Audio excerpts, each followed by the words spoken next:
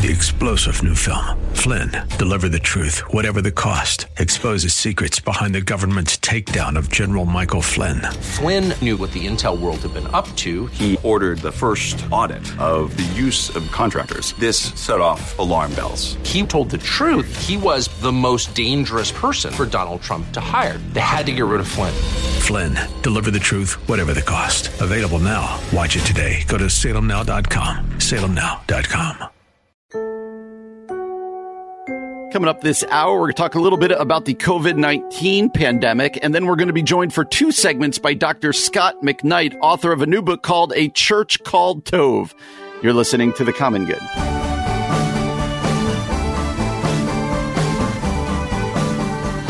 Everybody, welcome to The Common Good here on AM 1160, Hope for Your Life. My name is Brian Fromm, flying solo today. Those of you who haven't been around, you know, Ian Simpkins, my former co-host, has been done here for about a week plus, and we've been having guest co-hosts. But today, no guest co-host. You just get me for the entire 2 hours. But we have two great guests coming on during the course of the show. In the 4 o'clock hour, we're going to be joined for two segments by Dr. Scott McKnight.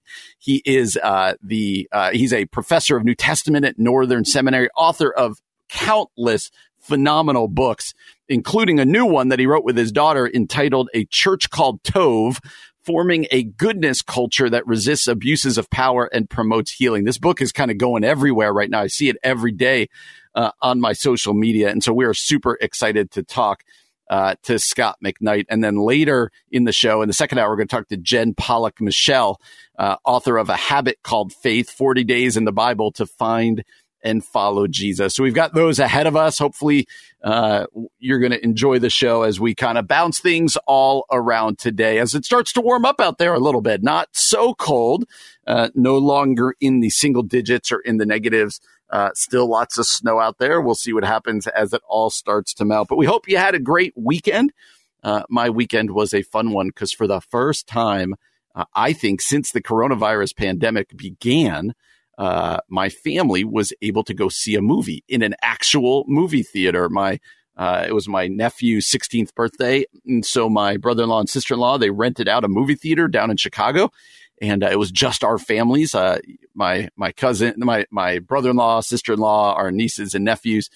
And we got to sit and watch a movie in an actual theater and then go to an actual restaurant. And I can't tell you how good it was to sit in a movie theater, to sit in those big comfy chairs and just relax and watch a movie. It felt so normal again. And it really was a lot of fun and hopefully a harbinger of things to come as things, again, hopefully begin to get more and more normal. And I do want to start the show today talking about the coronavirus pandemic because it has been a while since we've talked about it. We are now going on a year.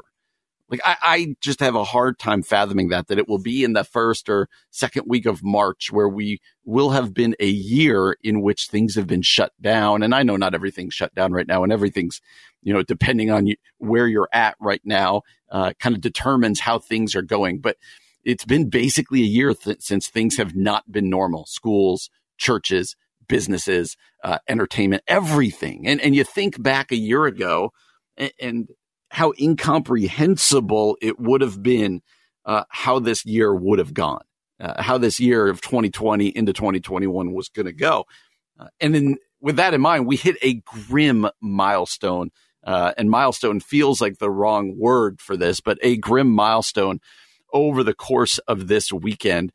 Reading from NBC News, U.S. reaches 500,000 deaths from the coronavirus. The number of dead rivals the populations of Atlanta or Sacramento, California. And that number is just, can you imagine us have read that headline a year ago? And it says that the coronavirus in the U.S. has, the death toll has topped 500,000 as of Sunday.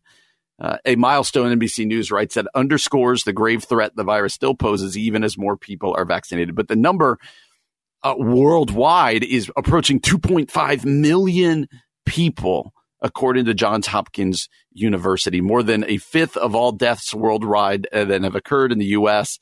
And so, again, I don't we're getting so used to the concept of people dying from the coronavirus, from the COVID-19 pandemic, that I don't want to just blow past this. But we do need to just kind of pause and go, man, this has been a big deal. This has been really hard. And and just kind of sit in that and lament and feel that. But with that said, things are starting to turn around right now. And I do want to read from a Wall Street Journal article from over the weekend that, to be honest with you guys, I felt when I read it very hopeful. It's written by Marty Makary, an opinion piece in the Wall Street Journal, and he wrote this: "We'll have herd immunity by April. COVID cases have dropped 77% in 6 weeks. Experts should level with the public about the good news." This isn't just some random person. Dr. Makary is a professor at the Johns Hopkins School of Medicine and Bloomberg School of Public Health, a chief medical advisor to Sesame Care, and the author of The Price We Pay. And let me just get into this article a little bit. He says, amid the dire COVID warnings, one crucial fact that has been largely ignored: cases are down 77% over 6 weeks. If medication slashed cases by 77%, we'd call it a miracle pill. Why is the number of cases plummeting much faster than experts predicted? In large part because natural immunity from prior infection, this article writes, is far more common than can be measured by testing. And he goes on to give statistics, but he says now add people getting vaccinated. As of this week, 15% of Americans have received the vaccine, and the figure is rising fast. Former Food and Drug Administration Commissioner Scott Gottlieb estimates 250 million doses will have been delivered to some 150 million people by the end of March. So the article goes on to say there is reason to think that the country is racing towards an extremely low level of infection. As more people have been infected, most of whom have mild or no symptoms, there are fewer Americans left to be infected. At the current trajectory, the author says, I expect COVID will be mostly gone by April, allowing Americans to resume normal life. And there's so much more to this article. We'll put it up at our Facebook page. But this guy is seeming to say that we're starting to see the effects of whether it be herd immunity, vaccinations, and that the numbers are plummeting. I saw over the weekend, numbers are down in all 50 states right now. And here's one thing I want to just point out. Like, I think we need to look at things like, hey, there's been 500,000 deaths and feel the weight of that and take COVID really seriously, knowing that it is still present, while at the same time reading articles like this and going, let's celebrate this and make sure people know this so that there's a light at the end of the tunnel, so people feel like there's hope. And one thing that frustrates me is, depending on the media outlet that you choose, they either want to deny that COVID is a big deal. It is a big deal. 500,000 people have died. People continue to be sick. Or media outlets don't want to report that there's a light at the end of the tunnel. They want us to keep cowering in fear and living in fear, and then you get reports that say, yeah, we might be in masks through 2022 or this and that. And people get really down, and you understand why people don't know what to trust. And kind of what I want to say is, let's have both. Let's have both. Let's say, you know what? It's been really hard. It continues to be really hard. There's a lot of people who have been affected by this. This has changed our culture forever, what we've gone through this year. But it's not always going to be this way. And look, there's even a light at the end of the tunnel. Look at what this guy says here at the Wall Street Journal, a guy who would know what he's talking about. Not everything has to be doom and gloom. Guys, we can have it both ways. We can take it seriously and look to a day where it's no longer be like this, and look to that day hopefully soon. So keep up with what you're doing, keep listening and doing, taking your safety measures and all of this, but also be reminded that there's coming a day, and this guy says coming a day maybe sooner than what we think, when life may begin to feel more normal. Numbers are down across all 50 states right now, and we can celebrate that while lamenting, while remembering that 500,000 people to this date have died, and therefore we have to take this still really seriously. Wanted to start there because that's something that affects all of us right now, schools, churches, businesses across the board. Well, we're glad that you're with us today on this Monday. We're going to be joined for the next two segments by Dr. Scot McKnight. Dr. Scot McKnight is a professor of New Testament at Northern Seminary, world-renowned speaker, writer, professor, equipper of the church, and also the author of a new book that we're going to focus in on called A Church Called Tov: Forming a Goodness Culture that Resists Abuses of Power and Promotes Healing. Scot McKnight's going to join us for the next two segments here on The Common Good, AM 1160, Hope for Your Life. Hey, everybody. Welcome back to The Common Good here on AM 1160, Hope for Your Life. My name is Brian Fromm, flying solo today. Excited to be with you on this Monday afternoon. And I couldn't be more thrilled to be joined for the next two segments by Dr. Scot McKnight. Scott, thanks so much for joining us today. Brian, good to be with you. Good to be back. And it's a good time. Yes, absolutely. It's our pleasure having you back. Can you, before we jump into just this book that I'm seeing so much about right now that you and your daughter co-authored, could you just introduce yourself so our audience gets to know you a little bit? Yeah, I'm a professor of New Testament at Northern Seminary, Northern Baptist Theological Seminary in Lisle, Illinois. Those who drive 88 will see it right across from the Morton Arboretum. And I'm ordained, and I am a teacher and an author and a husband and a father and a grandfather. Oh, awesome. Awesome. Well, Scott, speaking of being an author, you and your daughter have co-authored a book that I was telling you off the air. There's not a day that goes by where I'm on Twitter where I don't see somebody talking about your book. It's this new book out called A Church Called Tov: Forming a Goodness Culture that Resists Abuses of Power and Promotes Healing. And such an important book, especially with all that we're going through. And that's where I kind of want to start, because the point of the book is to make a pathway forward from the many scandals of abuse that we've been seeing over the past couple of years in the church. But before looking forward, I want to talk about just where we are right now. And how would you think about, or how would you answer this? Is the problem of abuse in the church something that is getting worse? Like it feels like it's getting worse, or do we just know about it? Are we just hearing about it more now? Well, I'm sure we do not have statistics, and I'm a professor, so I would be interested in that. I would say that we definitely know about it more. Yeah. And I think that there is so much dysfunction in society that it is almost certainly happening more. Yeah. I think the 60s and 70s unleashed some power abuses and some sexual abuses that have continued to grow in the churches, sadly. Yeah. Yeah. And you, as you said, you talk about, much of the book talks about the abuses within the church. Could you define for me specifically the term spiritual abuse? There might be some people out there going, I don't get what that means. How would you describe spiritual abuse? Well, spiritual abuse, let's just say that physical abuse is when I use my strength physically against your body. Sexual abuse is when someone uses their sexual powers against someone weaker than they are. Spiritual abuse is coercion, force, the abuse of another person using spiritual authority. And we have to recognize that pastors, people who speak the Word of God, who teach the Word of God, who are leaders in churches, who represent power structures in churches, can use their power over a person, overpowering them in ways that are ungodly, unloving, uncharitable. And that's what happens with spiritual abuse, is that people use their, let's say, legitimate leadership position and power in a church to overpower another person, make them feel guilty.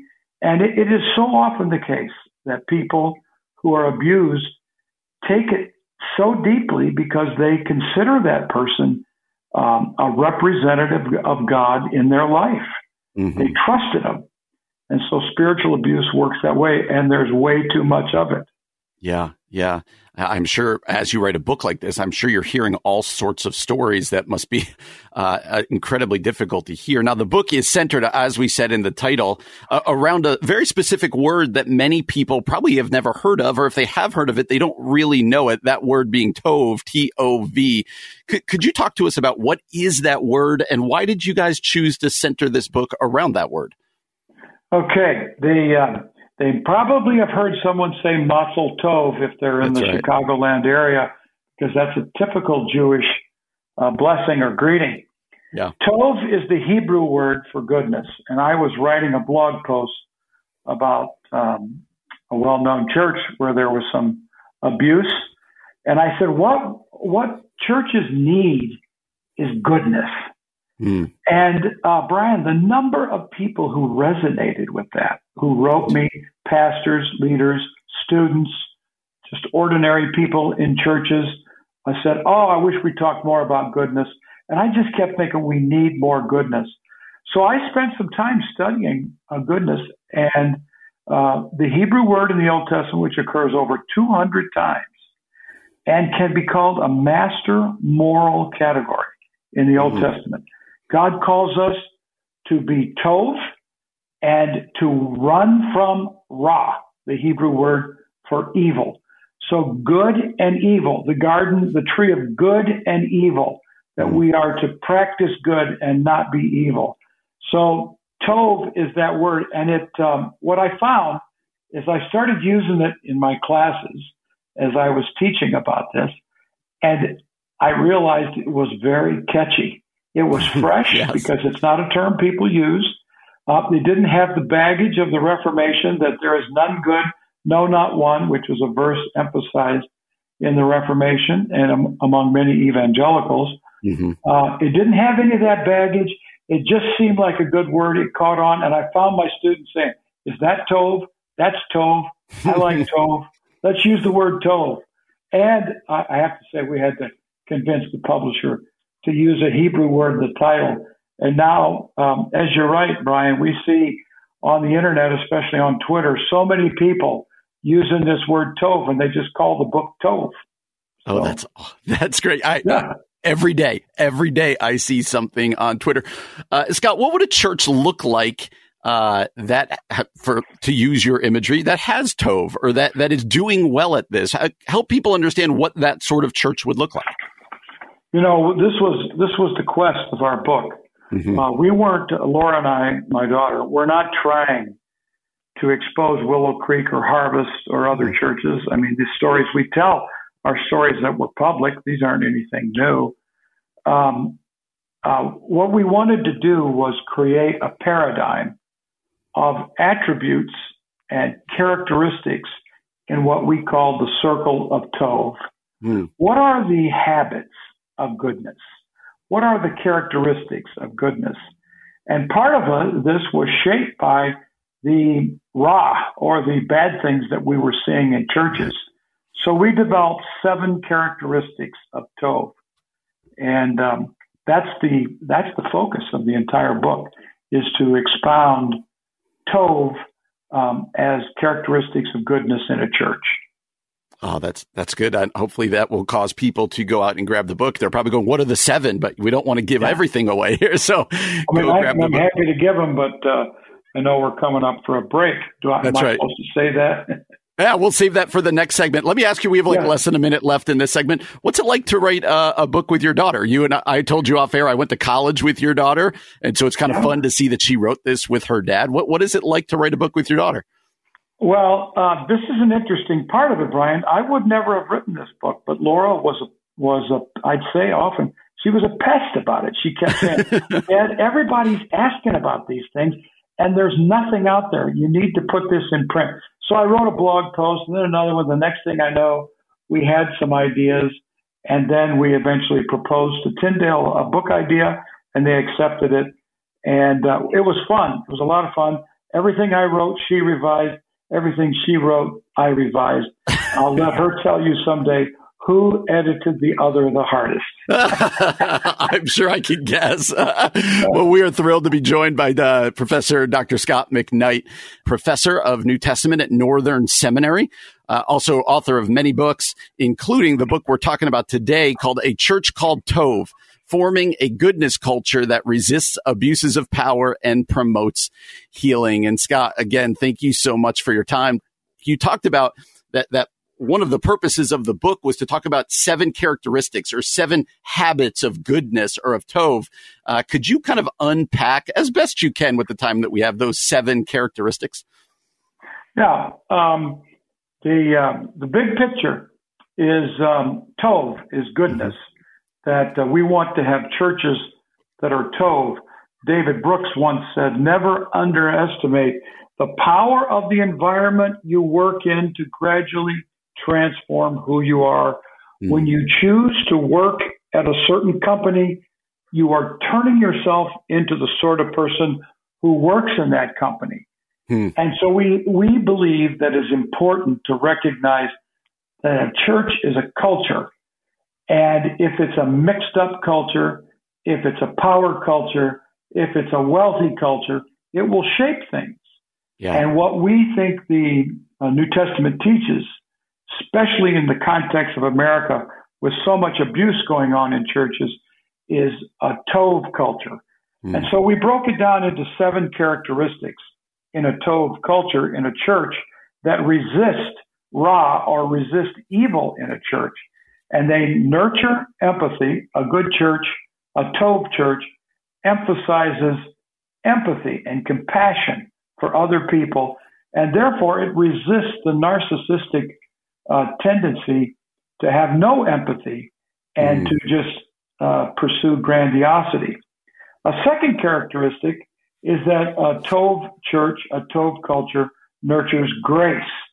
It knows that God loves us, that God is working in us, that God is in a process of transforming us, that we are going to make mistakes, that we need to be forgiven. And it develops that sort of forgiveness culture in a church, that people are not living in fear. And so it resists a fear culture, a power culture, where if you make one mistake, people jump all over you. In a grace culture, people help you grow. So they see mistakes as opportunities for growth. And I've talked to so many singers who can be scared to death by pastors that if they wear the wrong thing or hit the wrong note, that they're going to be fired. And that's just not a Tov culture. A third characteristic, this is so important, Brian, is a Tov culture puts people first. It resists institution creep, is the expression I use, where the institution is so important we don't care about individuals. Yeah. A true Tov culture in a church knows people's names and it knows people's stories, so that people they just can't get rid of people because they're now a part of their family. I mean, there aren't very many families that kick people out of their family. That's right. So we put up with people in our family, and that's what churches are supposed to be, because they put people first. A fourth characteristic, this is the one that really came home with some of these churches, is that a Tov church tells the truth. It resists false narratives. It knows that Yom Kippur, or the Day of Atonement, is there because people need to confess their sins. A Tov culture is not afraid of confession. It is not afraid of saying, I didn't do the right thing. But we have so many churches that emphasize the gospel is for people who need forgiveness. But once they ask for forgiveness, it's all over. And no more sins will be permitted. And that's unfortunate. Yeah, that's not the true church. A church will tell the truth and say, I've sinned, I've done something wrong, I need forgiveness. A fifth characteristic is that it nurtures justice. And this becomes political for some people. That's not what we mean. Justice is doing the right thing when you're called and challenged to do the right thing. Many times churches develop loyalty cultures. A Tov church resists loyalty to the institution, to the people who are in power and does what is right. So when someone comes forward with an allegation, people listen and say, we have to do what's right. We tell stories. I should say Laura found some great stories about this. And then a sixth characteristic is that a Tov church nurtures service. And that is, we are here to help others rather than developing a celebrity culture where everybody bows before the pastor, the preacher, the musicians, the leaders, the inside circle. That's not the focus. It's that we are here to serve others. So it nurtures a service culture. And finally, this to me is the big one, is that it nurtures Christ-likeness. This summarizes everything. We want to be like Jesus, and a Tov culture makes people feel like when they've been to church, been in the assembly with other people of Jesus, that they've been with Jesus. Yeah. Instead of developing a leader culture where it seems like the pastor is the superstar, this develops a Jesus culture so that we gather together because we are united in Jesus Christ. So that's the fastest circle of Tov I've ever been through. So there you go. And that is just the tip of the iceberg. I can't encourage people enough to go get the book. Scott, the best interviews are the ones where I'm left with so many questions, and I just want to continue these. But let me ask you this one that popped into my mind. You're at a seminary. You spend a lot of time training and teaching.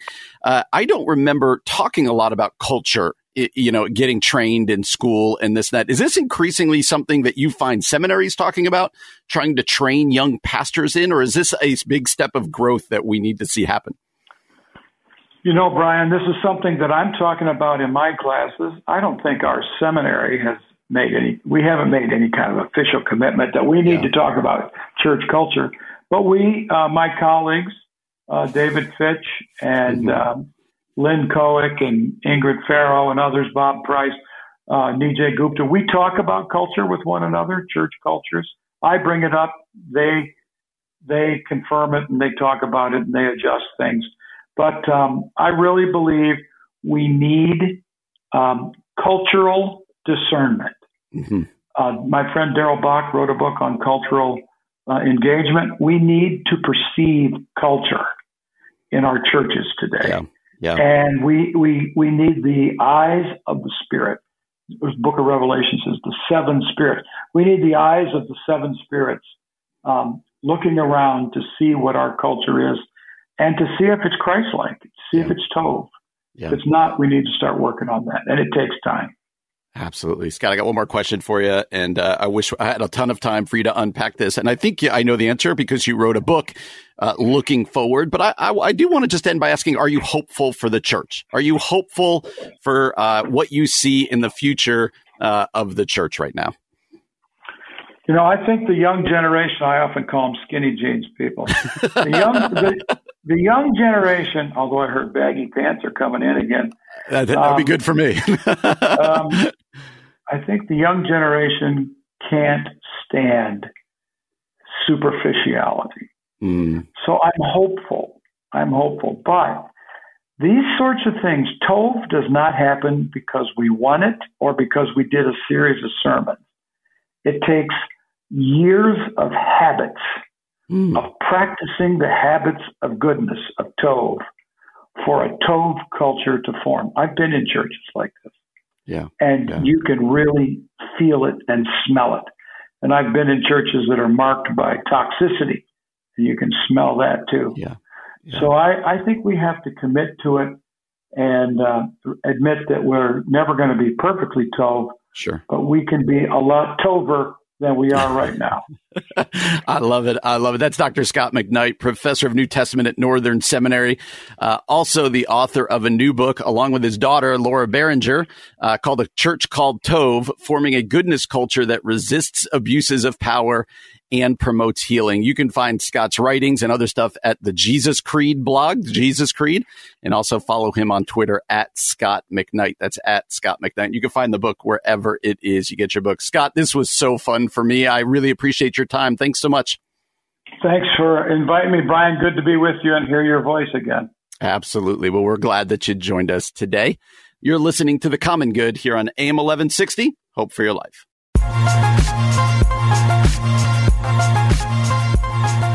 Everybody, welcome back to The Common Good here on AM 1160, Hope for Your Life. My name is Brian Fromm. Thrilled that you are joining us on this Monday afternoon. Hope you're having a good Monday. It's a little bit warmer out there finally today.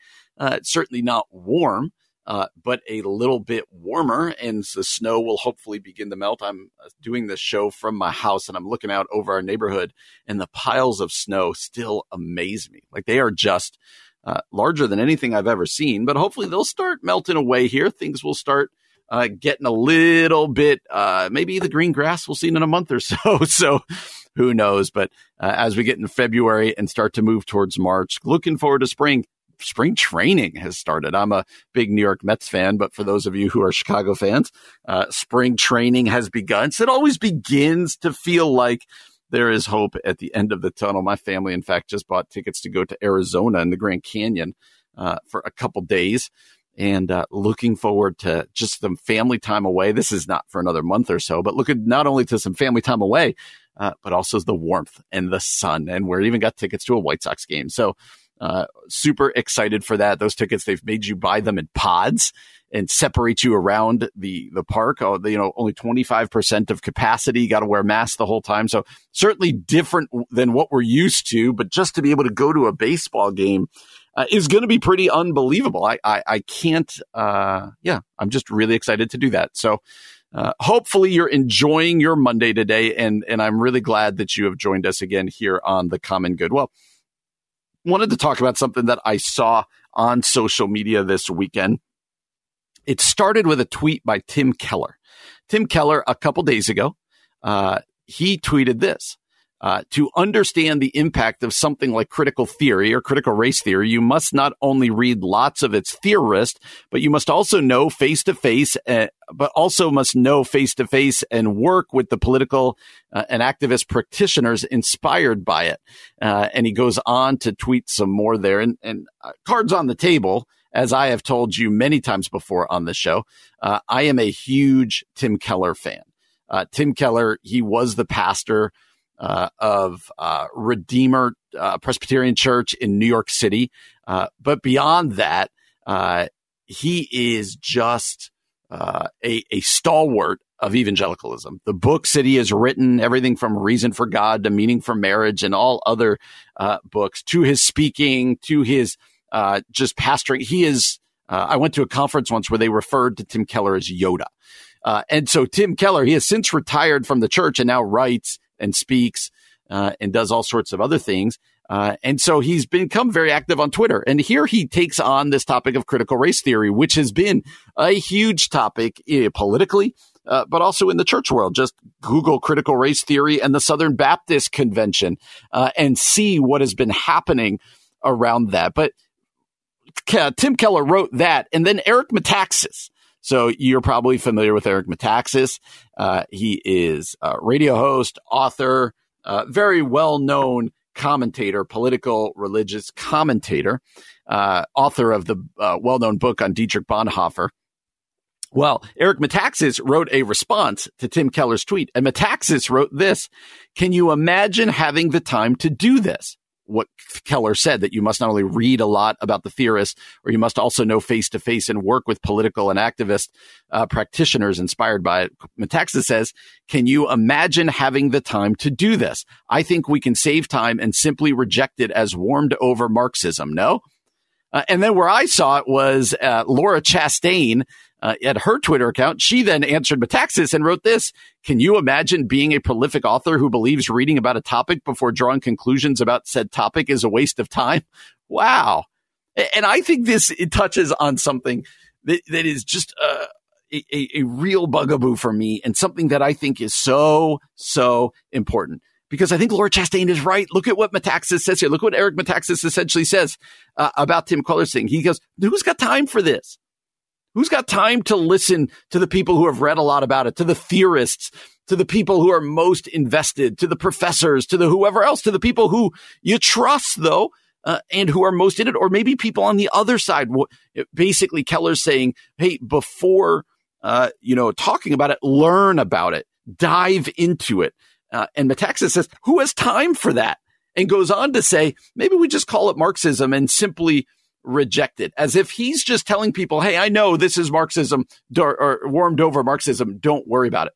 And you might read all about critical race theory. I've got problems with critical race theory. You might read critical race theory and go, yeah, that's just warmed over Marxism. But the problem isn't with where you land. It's with an author and a commentator saying, who's got time for that? Let me tell you what it is. And Laura Chastain, I think, is right. She's saying, can you imagine being a prolific author who believes reading about a topic before drawing conclusions about said topic is a waste of time?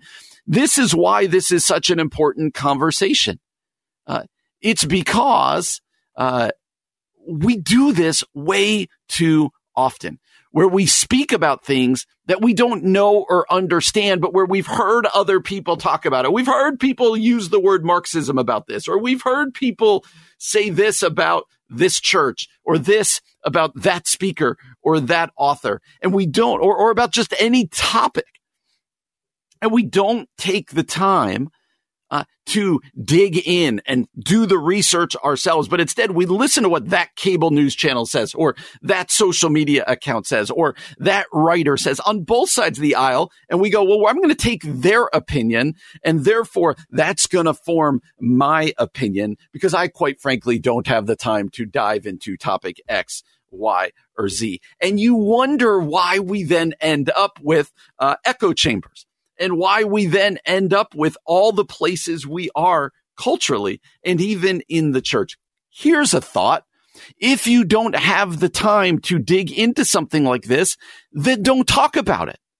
If you don't have the time or the energy or the interest to unpack, say, in this case, critical race theory, if you're not going to do what Keller talks about, that's fine. But then don't pontificate about it. Allow others who have taken the time to dig in.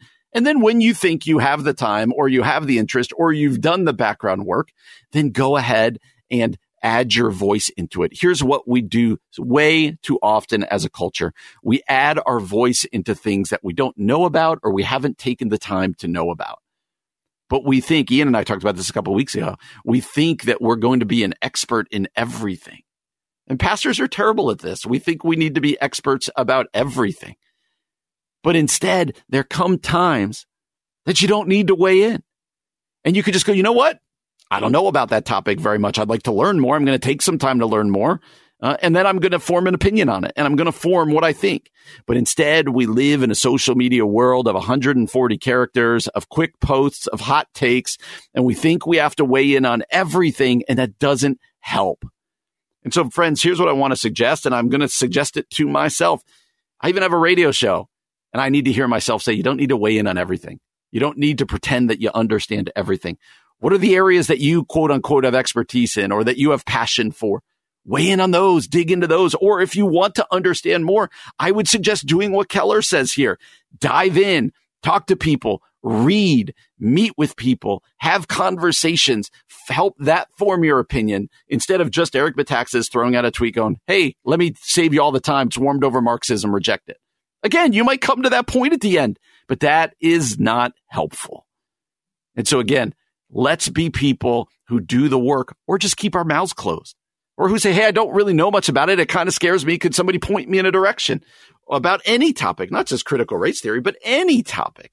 But instead, we live in a culture that says, I'm going to hot take and weigh in on everything. And I think that's one of the reasons why we are where we are currently. Just my thoughts. Love to know what you think about them. We'll put it up at our Facebook page, Twitter, and Instagram at Common Good Talk. Coming up next, we're going to read an article from David French and then be joined by another author, Jen Pollock Michelle. Coming up next here on the Common Good, AM 1160. Hope for your life.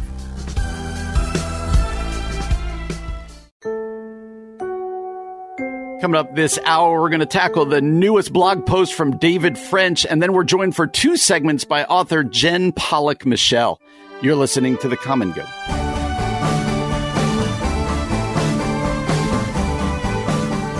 Happy Monday and welcome back to The Common Good, everybody. My name is Brian Fromm, and you are listening again to The Common Good here on AM 1160, Hope for Your Life.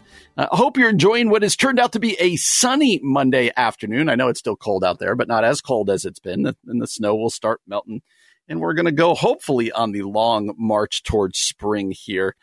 I want to talk to you about a blog post I saw from David French. You might remember all this time that Ian and I did the show together. One of the people that we regularly highlighted and talked about was David French. David French is a political commentator. And beyond that, he writes about faith and he writes about other things at the French Press. That's his blog. And David French has become a bit of a lightning rod. David French, he is a Republican, but no fan of Donald Trump. And so again, that kind of posture, that kind of, especially when you're from Tennessee, that kind of middle ground can rub people the wrong way sometimes. And David French has been a lightning rod for that. I was listening, somehow I came across a couple of weeks ago, just a talk radio program that I didn't know what it was, but it turned out to be pretty pro-Trump, farther right political show. And man, they were ripping apart David French. And I was like, oh man, okay. Now I have a sense for how some people think of David French. Cards on the table again. I so appreciate David French. He's been on the show before, but I so appreciate David French because I, too, kind of resonate with where he lands on the political spectrum, where he lands on how the church should and how Christians should be interacting with politics right now. I tend to resonate with a lot of what he says. And so he tends to write long blog posts, and we think it's valuable. We have thought over the year here is that it's valuable just to read it. And so I want to tackle one that he just released earlier at the end of last week. And it's entitled this, Rush Limbaugh and the Right's Generational Despair When Ideology is Malleable and Confrontation is Mandatory. Let me just get into a little bit of this. He wrote this following the death last week of Rush Limbaugh. David French writes, if you're reading this and you're younger than I am, I was born in 1969, he writes, and came of age politically during the Reagan era, it's almost impossible to conceive of the pre-Rush Limbaugh media environment. It was as if we lived on a different planet. You read your morning paper, you watched the evening news, and if you were really a political hobbyist, you subscribed to to Time, Newsweek, or both. The smallest micro slice of Americans was exposed to the intellectual journals like National Review or The New Republic. French writes, my exposure to conservative commentary was the library's copy of National Review, combined with a few syndicated conservative columnists. In those days, George Will was a lifeline. Now, Rush Limbaugh, though, blew up this world. He nuked it from orbit. It wasn't just that his show was popular. It was phenomenally popular, he writes. He created an industry, and that industry created a lifestyle. It's a lifestyle we see now where a person comes home from work, turns on Fox News, and doesn't turn it off until they sleep, or where a person never flips the dial from their favorite talk radio station or rolls from podcast to podcast, all while the phone is in their hand scrolling through Facebook and Twitter. Is there a Roger Ailes in Fox News without Rush? Perhaps. Is it the same? Absolutely not, he writes.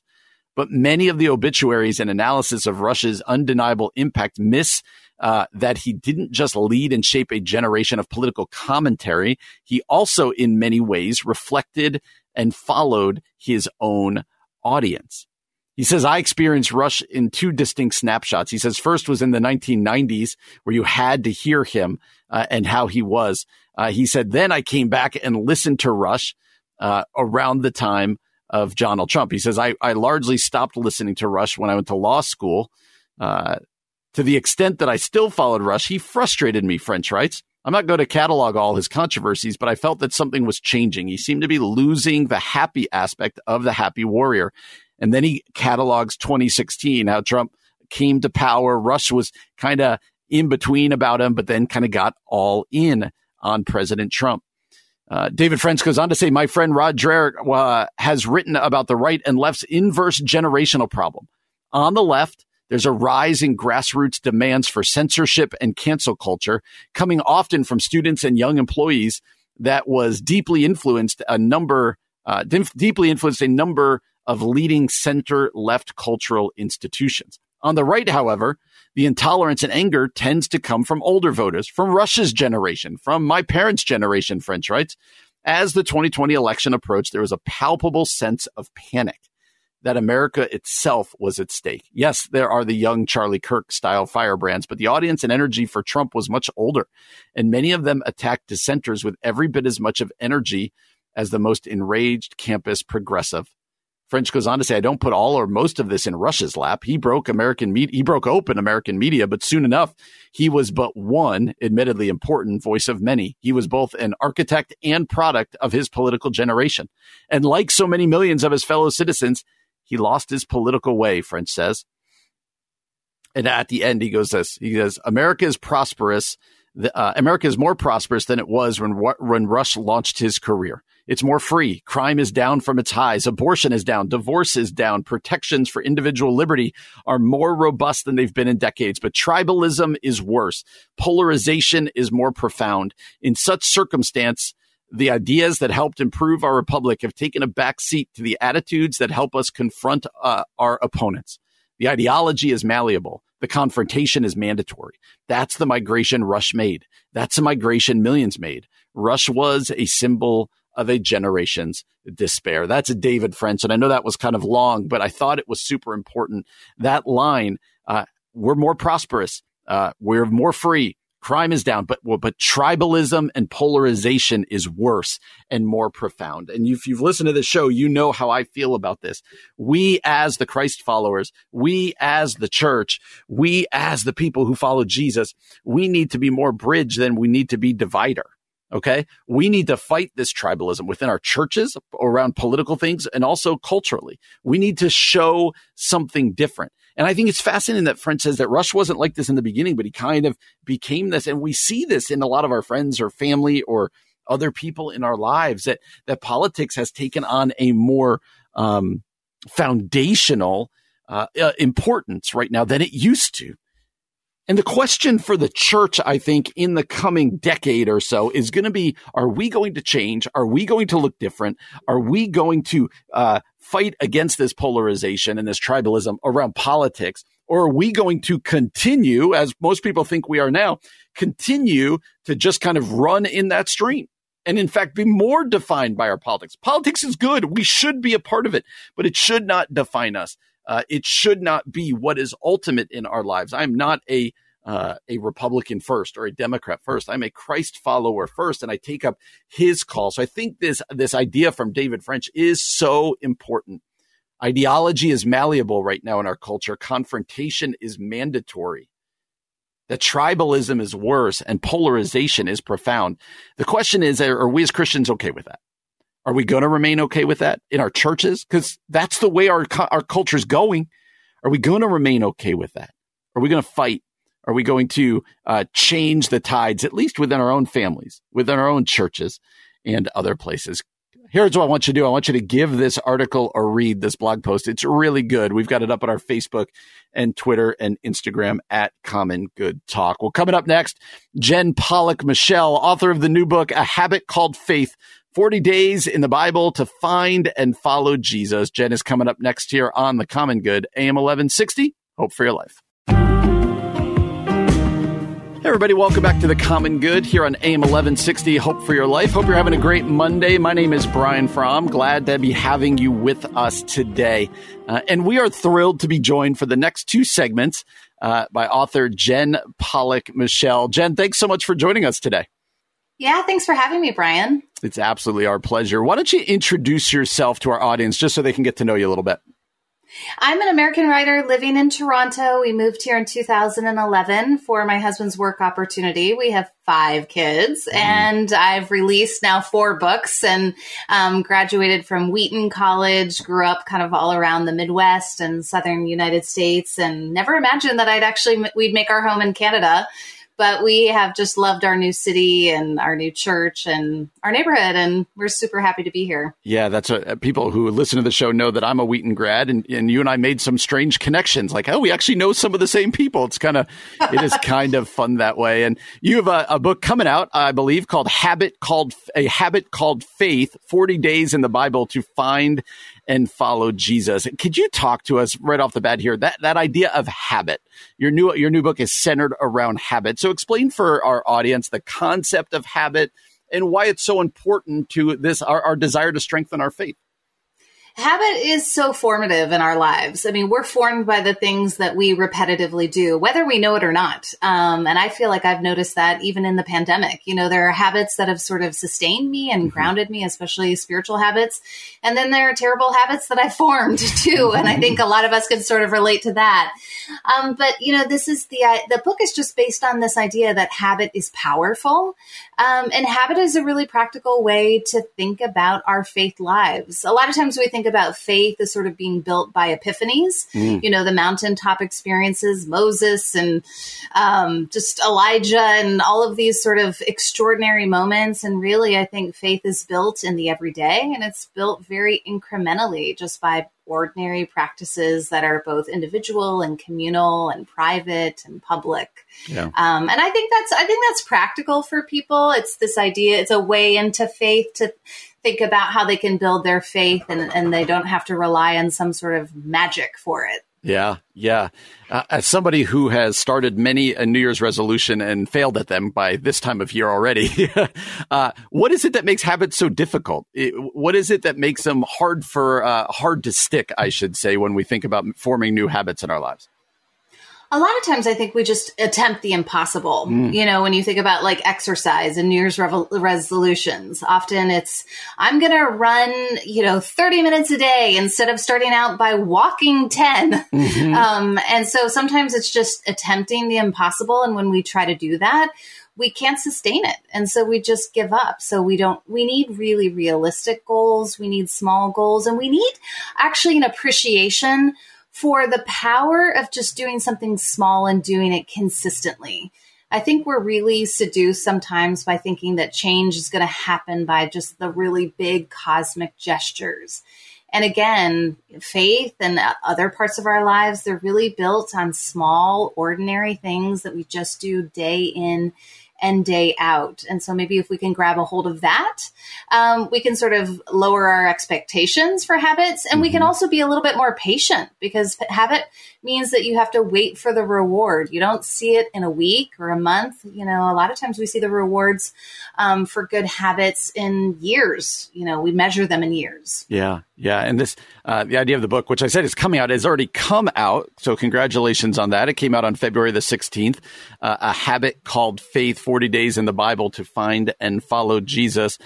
The idea of Bible reading, right? We've all started Bible reading plans and then kind of fallen off. Again, kind of what you're describing. We take on too much, like I'm going to read it every day for a year. And then, by Leviticus, we're done, or Exodus. Yeah. And could you just paint a picture? Maybe there's people out there who've never really tried to read the Bible. What is the benefit of forming a habit of regular Bible reading? What is, as opposed to it being like our Christian homework that we have to do, what's the benefit of regular time in the Word? The benefit really is that the Bible is the means of God speaking to us. One means. I don't think it's the only means, but I do think it's a primary means. And I think a lot of times people sort of wonder, why does my faith feel so fragile? Why does my faith life just feel, I don't know, sort of maybe empty or hollow? And it's sort of like asking, why is that friendship not strong when I never call my friend, when we actually never talk? And so when it's just our relationship with God is like our relationship with everybody else, with not exactly like it, but alike in the way that it requires conversation. And the Bible is one half of that conversation. And I think it inspires actually the second half of that conversation, which is prayer, which is the way that we respond to God. And so entering into the landscape of the Bible can sometimes be hard because it's so foreign to us, especially if you get into an Old Testament book like I did for this book, Deuteronomy. And so sometimes we just need some aids. We need some resources. Yeah. We need some guides and some companions so that we don't get lost along the way. Yeah. Yeah. What's your habit? Help people understand for Jen, what does Bible reading and prayer look like for you? Yeah, I actually read the 1 year Bible. I've been doing that for years and years and years and years. I did it actually in college, and then I've stepped away from it for certain years too, especially when I had really young children. And I definitely didn't have necessarily the time or the quiet to do that much Bible reading. So I sort of shrunk what I read during those years. But now I'm just kind of an early riser. I don't think there's anything super holy about getting up early. I don't think you have to do your Bible reading in the morning. But there is a time that I carve out every day to read the Word and I allow myself to sort of trip over the things that puzzle me, that surprise me. I try to give myself enough time where I can actually linger with some things. And I think that one really important way to read the Bible is to let the Bible read us too. Yeah. And that's often what's happening to me as I open the pages of Scripture. I'm letting God sort of reveal not only himself to me, but myself to myself. Yeah. Yeah, that's good. Jen has written many other books. We're going to talk about one of them in the next segment called Surprised by Paradox, a book, a concept that I just find fascinating and really helpful for us to talk about. Let me ask you a really strange question. I'm looking at your bio. You and I, as we said, we both went to Wheaton, and you got you majored in French. I didn't know many people at Wheaton who majored in French. When you majored in French, like, what was the goal? Like, what were you shooting for? I will tell you before you answer that, my mom was a French teacher my whole life growing up. Fun. But you got your BA, your bachelor's in French. And again, I didn't know anyone at Wheaton who did that. So what was the goal as you were like, yeah, you know what, that's going to be my major? I wish I could say that, I had some really wonderful long-term plan that was super clear. I mean, at that point, I really just wanted to be a teacher. I wanted to be a high school teacher. Okay. And French was kind of the subject that I liked the best. I love language, truthfully, because I think it is, when you think of a foreign language, it's not just the language that you study, but it's the culture, it's the history, it's the literature. And so in some ways, it's very interdisciplinary. And that was kind of intriguing for me. I do laugh, though, because I had a lot of ministry desires when I went to Wheaton, but I never really thought about doing, any sort of ministry degree. I guess I just wasn't sure exactly what I would do with that. Yes. So I ended up, doing French. That's awesome. That's good. Well, again, Jen Pollock Michelle is joining us. She's the author of a new book just out last week called A Habit Called Faith, 40 Days in the Bible to Find and Follow Jesus. You can get that wherever it is you get your books, Amazon or other places. But Jen, you also wrote another book called Surprised by Paradox. And as I was reading about it, I found it just fascinating. It's such an important concept. And so let me start with this question.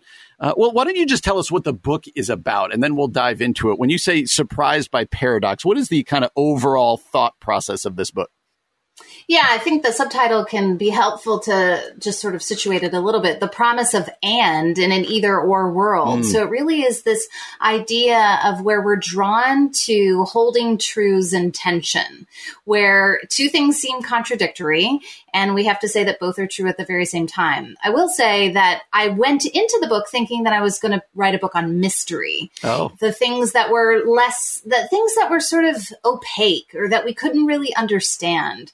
Ways that, different themes and ideas in Christian faith, like lament. That's actually where I started. And I started writing with lament. It actually happens to be the last section of the book. But it's this idea that how do we hold in tension grief and hope at the very same time?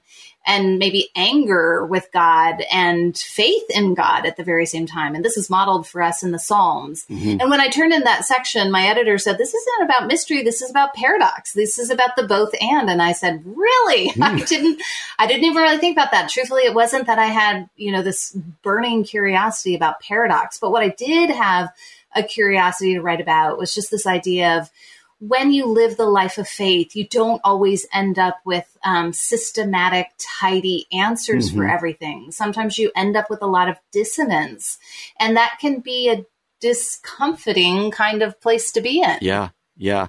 And that's where I wanted to talk about so many of us who have been in the church for a long time, maybe grew up in the church. We feel like there should always be certainty, right? Everything is black and white. There should always be these definitive answers. And that when we don't have certainty, we're the problem. Yes. And that's it. So can you talk a little bit more about the danger when we think certainty is always kind of the end goal of our faith? I think the danger is a lot of pride, truthfully. And I'm not the only one to say that. Hans Boersma is one of the books that I quote. His book, I actually can't remember the name of it right now, but, he was just talking about how modern theology is really characterized by a lot of pride, a lot of arrogance, a sense of like, well, we know everything and we have all the mysteries sort of figured out. And that really doesn't actually make sense of Scripture, because Scripture tells us that God reveals himself, but God also hides. And his ways are not our ways. His thoughts are not our thoughts. So it would seem obvious that there are things that are out of reach of our own understanding. I just don't think we like to situate ourselves there, because it leaves us feeling, again, a little bit out of control. Right. Well, if I don't have answers, then how am I going to know how to do X? Or how am I going to know how to confront Y? Or how's our church going to decide on this particular question? And I think one of the drives for that kind of certainty, and certainty is not a bad thing. We do have certainty about some things. Sure. But one of the things that could sort of impede is just a posture of listening, a posture of humility. And so I take as a controlling image the story of Moses at the burning bush, because he really confronts a paradox. It's a bush that burns and is not consumed. So how is he to make sense of these two things that don't seem to make sense of each other? And what does he do? It's the place for meeting God. It's the place for removing his shoes. And it's actually a place also to be sent into the world. And I think if we could imagine Christians being sent into the world, not with just ironclad certainty about everything, but just a posture of humility, a posture of being the kinds of people who are surrendered to the words and will of God, even when those don't always make sense. So as we think about paradox, or we think about mystery being part of our faith, and kind of embracing that, how do we, this is the $64,000 question, right? How do we grow in that? How do we break kind of the chain of always feeling like I need certainty with everything? Like you said, there are certainly things that we're certain about and have certainty about, but not all things in Scripture. So how do we grow in having a faith that is okay with paradox, is okay with mystery? One of the ways I think is related even to what we were talking about in the previous segment is just the practice of how we read Scripture. How do we read Scripture? Do we always go to Scripture to confirm the things that we think we already know? I think that's a real temptation, that I'm going to just open the pages of Scripture and it's going to confirm everything that I already know to be true. My experience of reading Scripture is often I open it and I puzzle over things. Things surprise me. Yeah. There are a lot of things that kind of confound me. And I think one of the ways we grow in our capacity for paradox is actually to just find it in Scripture and to notice it. And then not just to notice the paradox, but to notice our own reaction to it.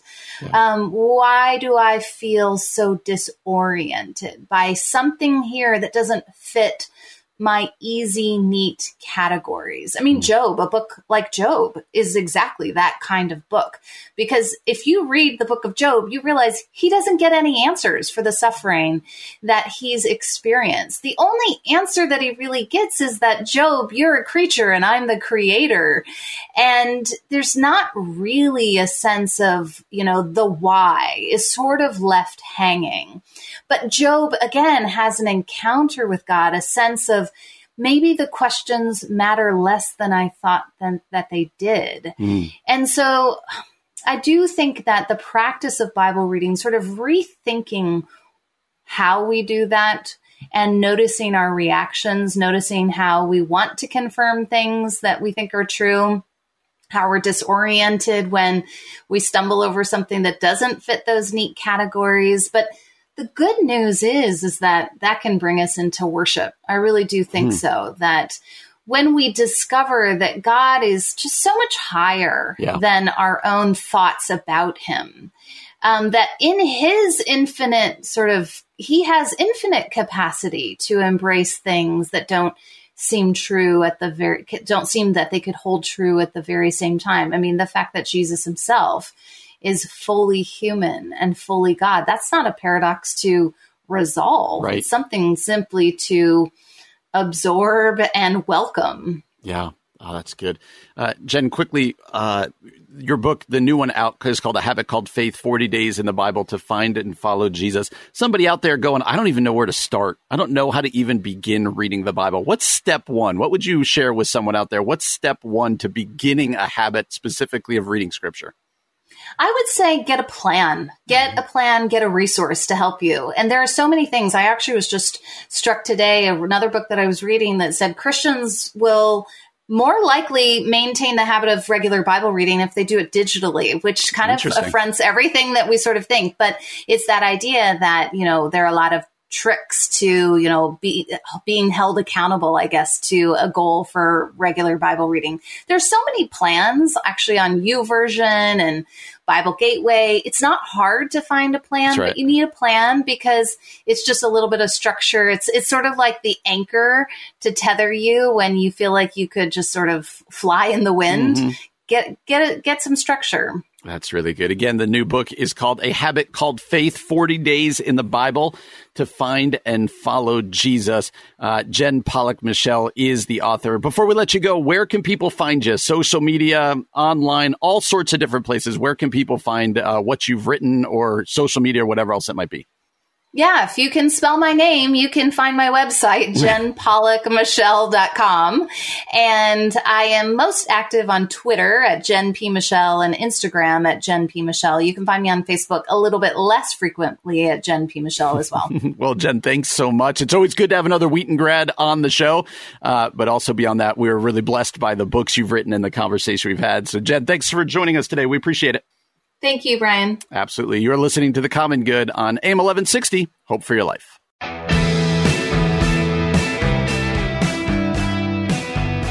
Hey, friends, welcome back to The Common Good, AM 1160, Hope for Your Life. My name is Brian Fromm. Thankful for you joining us today on this sunny Monday afternoon. Well, something we've been trying to do on this show, especially during this time of COVID, is try to end every show either with an encouragement, try to end the show with an inspiration, or just something to leave us thinking. And one of the great spots in our culture, if you really want to kind of look for inspiration and challenge, is to look at people's past graduation commencement speakers. Man, you could get into a real deep dive on YouTube and just go to YouTube and type in graduation commencement speeches and see what comes up. And you will start to see that these are usually unbelievably challenging or inspiring, because that's what they're doing. They're looking at the graduates and they're saying, as I send you out into the world, now that college is over, think about these things or consider this. And a lot of times it's really lofty and it's up there. And that's what struck me. I saw on Twitter, and this is old, this isn't new, but I believe Bill McRaven, he was speaking, and I want you just to hear, this is like, 50 seconds. So obviously there's a lot more to this, but this is like 50 seconds. Let's listen to what Bill McRaven had to say. You want to change the world? Start off by making your bed. If you make your bed every morning, you will have accomplished the first task of the day. It will give you a small sense of pride, and it will encourage you to do another task, and another, and another. And by the end of the day, that one task completed will have turned into many tasks completed. Making your bed will also reinforce the fact that the little things in life matter. If you can't do the little things right, you'll never be able to do the big things right. And if by chance you have a miserable day, you will come home to a bed that is made, that you made. And a made bed gives you encouragement that tomorrow will be better.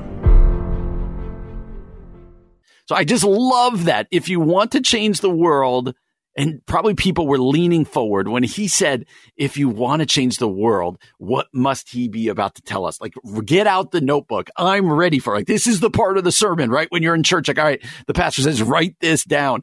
Like, okay, this highly accomplished man is going to tell us, if you want to change the world, that's what we want to do as college students, right? Send us out to change the world. And he says, if you want to change the world, start by making your bed. And you can hear laughter in the audience. People going, excuse me? My bed? And he goes, yeah, start by making your bed, because then you will have accomplished the first task of the day. It's going to give you this small sense of pride and encourage you to keep going to another and another and another. I just love that imagery. He says, start by making your bed, and then you will have accomplished something in your day, and then go accomplish another thing, and the next thing, and the next thing. And that these small accomplishments are going to go and kind of add up. And then you're going to get to the end of your day and you're going to look back and go, I have many tasks completed. And then he says, or if you complete nothing, at least you get to the end of your day and your bed is made. You've completed that one thing. I think there is such simplistic wisdom in this. This is awesome that, you know what? Make your bed. The imagery there being, it's the small things that matter.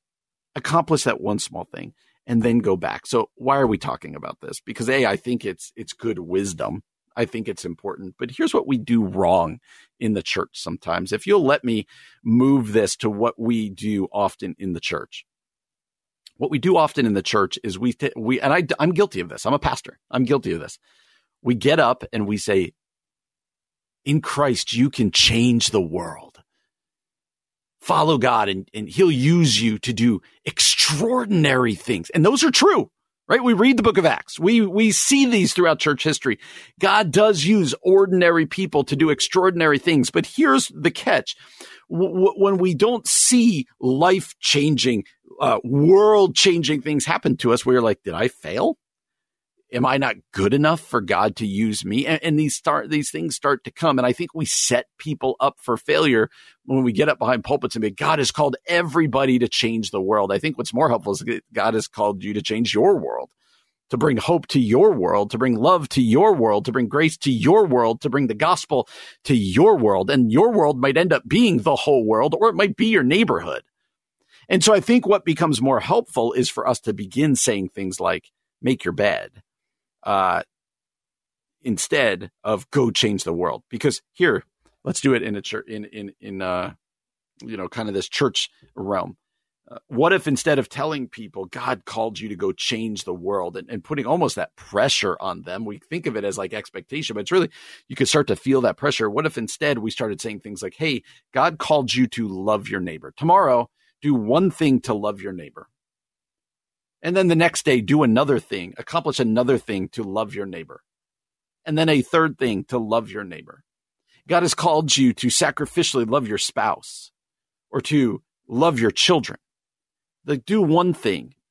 What's one thing you can do today to sacrificially love your spouse or to love your kids and show them the love of Christ? What's your neighbor? Love your neighbor as yourself. What's one thing you can do for your neighbor? What is one way you can bless the people of your church? And it becomes not the huge thing, but it becomes the accumulation of these small things, these accomplishments of these small things, that then we look back over time and we're like, man, God used me in the life of my neighbor in a powerful way. Well, how did he use you? Because you kept loving your neighbor and showing Jesus to your neighbor and showing Jesus to your neighbor. I think of the blessed practices we talked to Dave and John Ferguson about a month ago, or your kids or your church or your job or your school, whatever else it might be. I think if we stopped using the language of every Christian is called to change the world, we're all meant to be Billy Graham on some level, but instead said we're meant to be present and sent into our worlds to show and speak the good news and love and grace of the gospel, God is going to change our worlds. And as God changes my world and he changes your world and your world, you know what gets changed? The entire world. A movement begins. And so I wanted to end with that. Don't feel the pressure of go change the world. God can use you to do extraordinary things. He absolutely can. But let's start with, what do we know we've been called to do? We know we've been called to love our neighbor. So friends, what's one thing you can do to love your neighbor today?